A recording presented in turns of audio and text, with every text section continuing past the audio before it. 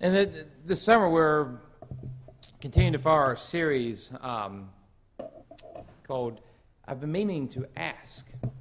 And these are questions, as we talked about, as we encounter each other in Scripture. I mean, as we encounter each other, as we thought we were pulling masks off, and now we're back to wearing masks again. But as we encounter each other in our community, as we do more and more as a community together, these are questions possibly we should be asking our community around us. I've been meaning to ask. And so a question today is, what do you need? And so we first read from 2 Timothy, and Paul is telling us what he needed. He needed to be with his friends, to be with him at the end of his imprisonment, where he did not live too much longer afterwards. And so we also to help us answer this question, we turn to the cross. And we find Jesus on the cross towards the end of Jesus' life. And this comes from Luke chapter 23, verses 33 through 43. And if you'd like to follow along on your New Testament Bible, you can. On your Pew Bible, you can. It's on page 89 in the New Testament section. I invite you now to listen to the word of our Lord. When they came to the place that is called the Skull, they crucified Jesus there with the criminals, one on his right and one on his left. Then Jesus said, "Father, forgive them, for they do not know what they are doing." And they cast lots to divide his clothing. And the people stood by watching, but the leaders of the scoffed at him, saying, "He saved others, let him save himself, if he is the Messiah of God, his chosen one." The soldiers also mocked him, coming up and offered him some sour wine and saying, "If you are the king of the Jews, save yourself." There's also an inscription over him. "This is the King of the Jews." One of the criminals who were hanged there kept deriding him and saying, "If you are not the Messiah, save yourself and us."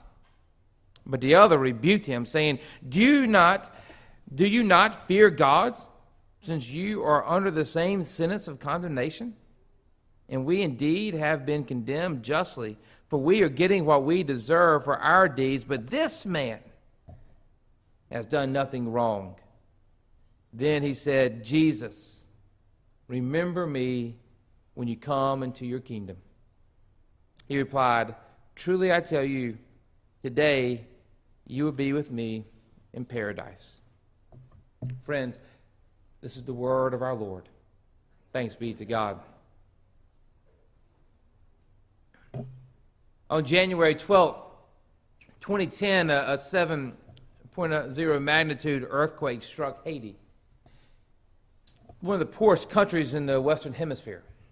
Earthquakes are destructive and dangerous enough in developed countries, but for a country with, at the time, very few building regulations and sound infrastructures, the risk of deconstruction and casualties increases exponentially. When faced with staggering death tolls and estimated cost of damages to a society that has long endured suffering and national debt, questioning God's presence seemed unavoidable.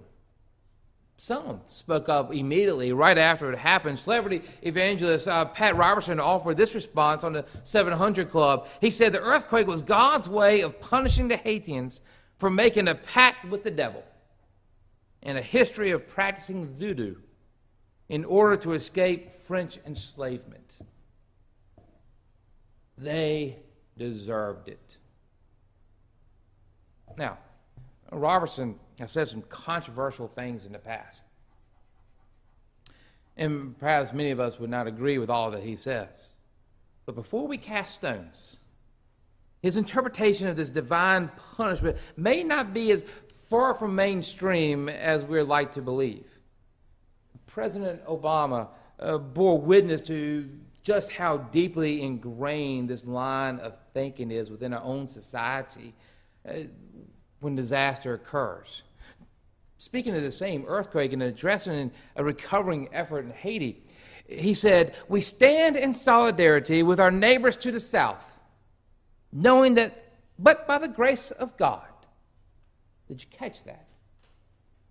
Did you catch that? knowing by the grace of God, attributing our country's safety to God's grace.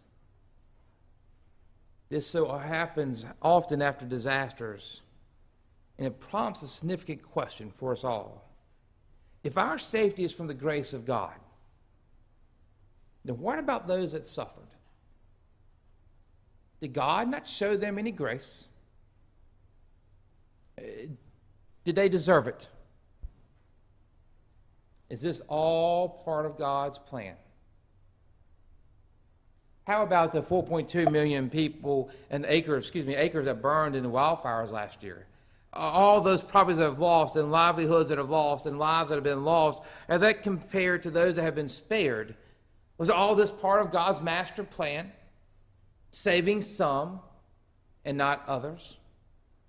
How about the 4 million people who died of COVID? Or all the children who have fallen behind in math and reading, compared to those that made it through ICU and all those children that did really well last year in end-of-grade testing? How far does God's plans go? How about with mental illness? Is Naomi Osaka being punished, the tennis player? Is she being punished with mental illness? How about trauma? How does trauma fit into God's plan? How do Christians answer to Simone Biles after what she endured years and years and years at a predator's hands? If God is all powerful, as we like to say, then why are some people spared and others are not? Perhaps we are looking at the wrong place for God's power. Jesus willed a different kind of authority and power than a God that sits way high above all of us, selecting some to be saved and some not to be saved. Jesus displayed a sovereignty of the likes that we have not seen before and we've never seen afterwards. Commenting on the Gospels text we read today, one New Testament professor said, for a dying man, a convicted and confessed thief, these words uttered by the crucified Christ must have caused some sheer of unadulterated ecstasy and some unspeakable joy. But how did we get here? With a thief only asking to be remembered. Did you catch it? He said, "We remember me," but instead to be promised paradise by the Savior of the world that is dying right beside him. I had it explained to me by my friend Mark Ramsey at Ministry Collaboration. He said that the Bible uses this text to take us by the hand, and it gives us the most surprising news. Jesus Christ is highest and is a ruler of all and has to suffer awfully. Here's the hard part of that news. Once we recognize this news, this is the beginning of the wisdom of the rest of our lives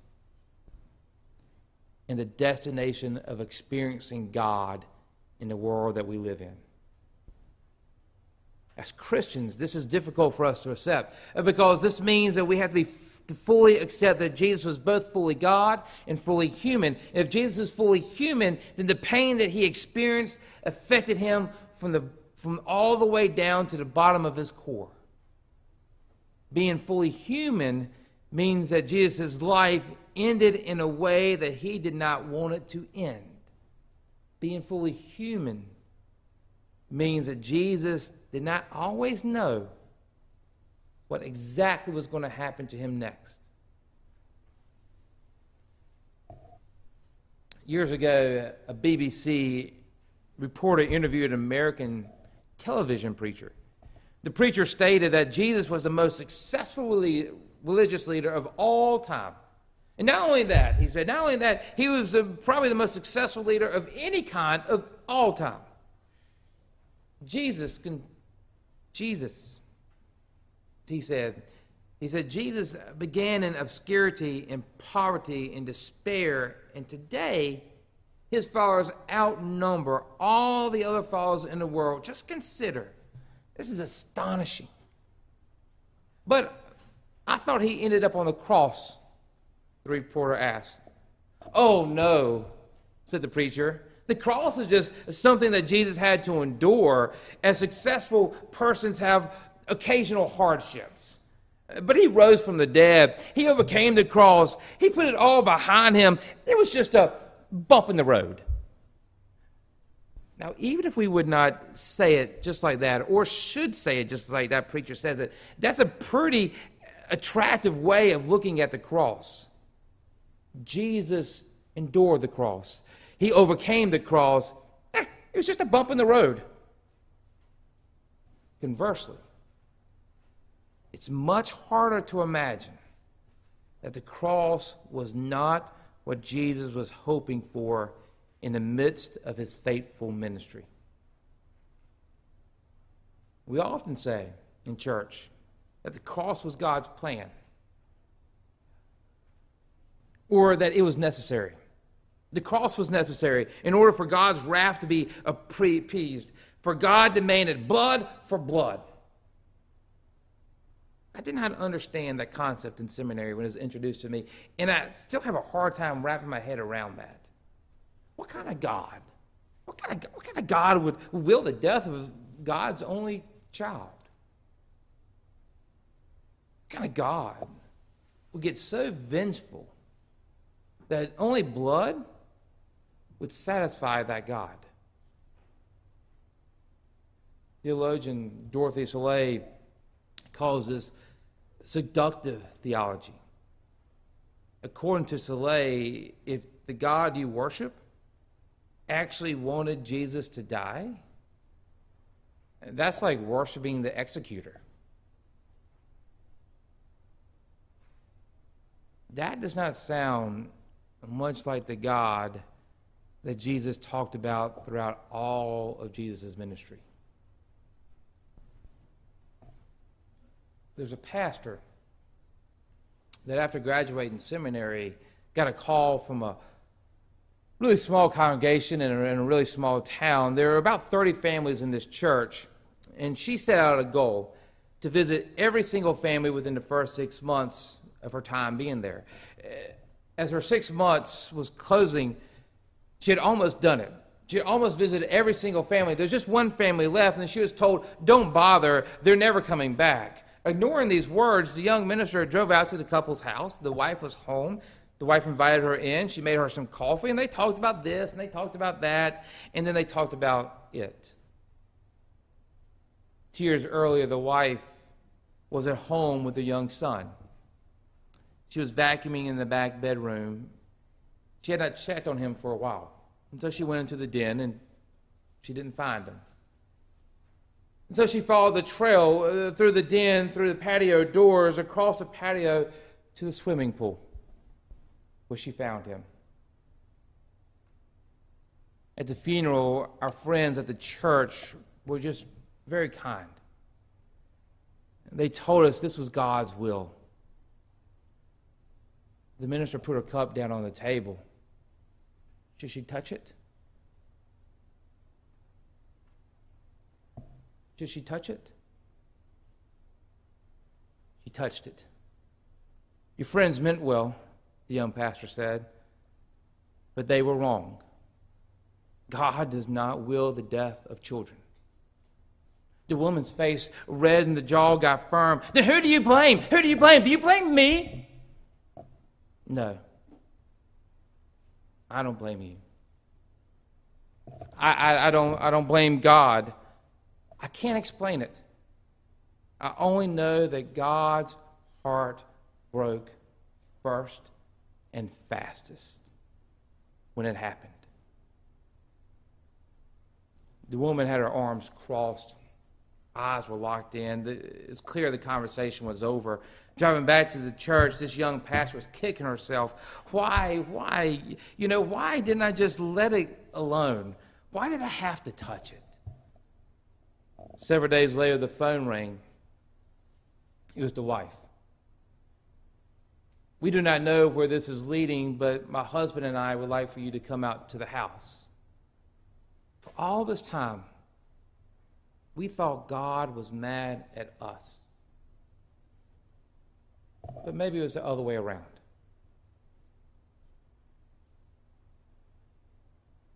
Barbara Brown Taylor describes the cross not as something God desired, but something that God suffered.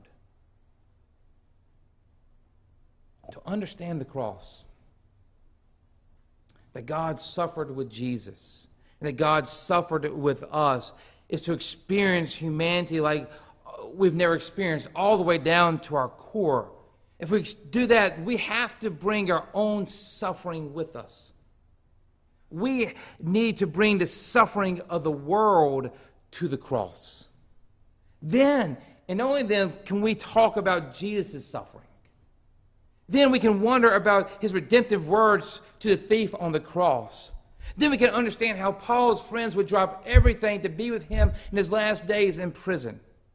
Then we can understand how it can be that Jesus, despite all the appearances, that Jesus is the ruler of all and suffers on the cross. When it's met with our own suffering and the suffering of this world, we are then able to look a little bit closer and know that thief nor Paul died alone. But Jesus was right beside both of them, eye to eye, on their respective crosses. We do not suffer alone. God suffers with us. We are never imprisoned alone. God walks beside us. This, my friend Mark said, that is the beginning of the wisdom of our lives.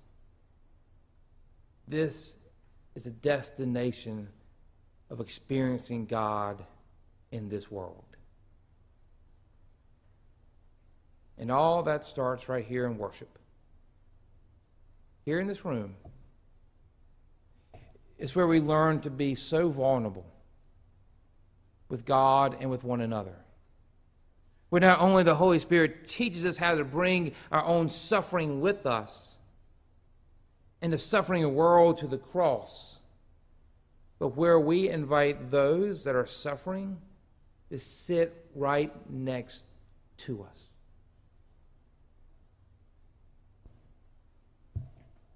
Elaine Baggles is a professor at Princeton University. And she's not a seminary professor, but she's a professor of humanities. And she knows a lot about human phenomenon and religion. Her specialty is early Christianity. She is not particularly a church person. In fact, she has pretty much given up on the church as an institution worthy of what she says of her time and her attention, not unlike many people in my generation. But she began a book that she wrote a few years ago called Beyond Belief, with an unusual, for her specifically, antidote and a very powerful witness at the same time. One bright, cold Sunday morning in New York, she writes, she was interrupted by her daily run by stopping in the vestibule of an Episcopal church to get warm. 2 days earlier, her 2.5-year-old son had been diagnosed with a fatal lung disease. Since I had not been in church for a long time, I was startled by my response to the worship in progress. The soaring harmonies of the choir singing with the congregation, and the priest, a woman in bright gold and white investments, proclaiming the prayers in a clear and resonant voice. As I stood watching, a thought came to me. Here's a family that knows how to face death. Standing there, I recalled the day after that we heard about John's diagnosis. And that he only had just a few months, maybe a couple years at the most, to live. And there the team of doctors urged us to authorize a lung biopsy, a painful, invasive procedure on this little boy. How could this help? It can't, they explained. But the procedure would let them know how far the disease had progressed. John had already been exhausted from the previous day's ordeal.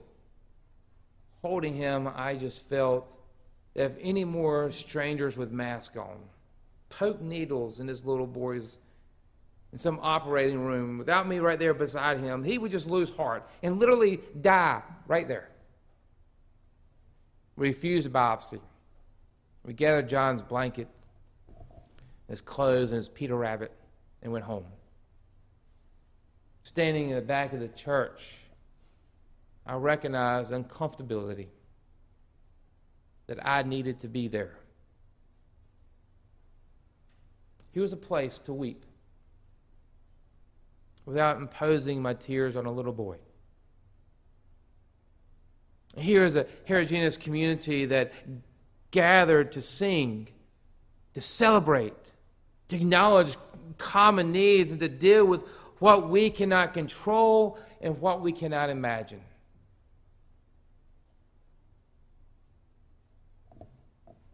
What if the cross was not God's plan? But yet, God still used it to bring new life.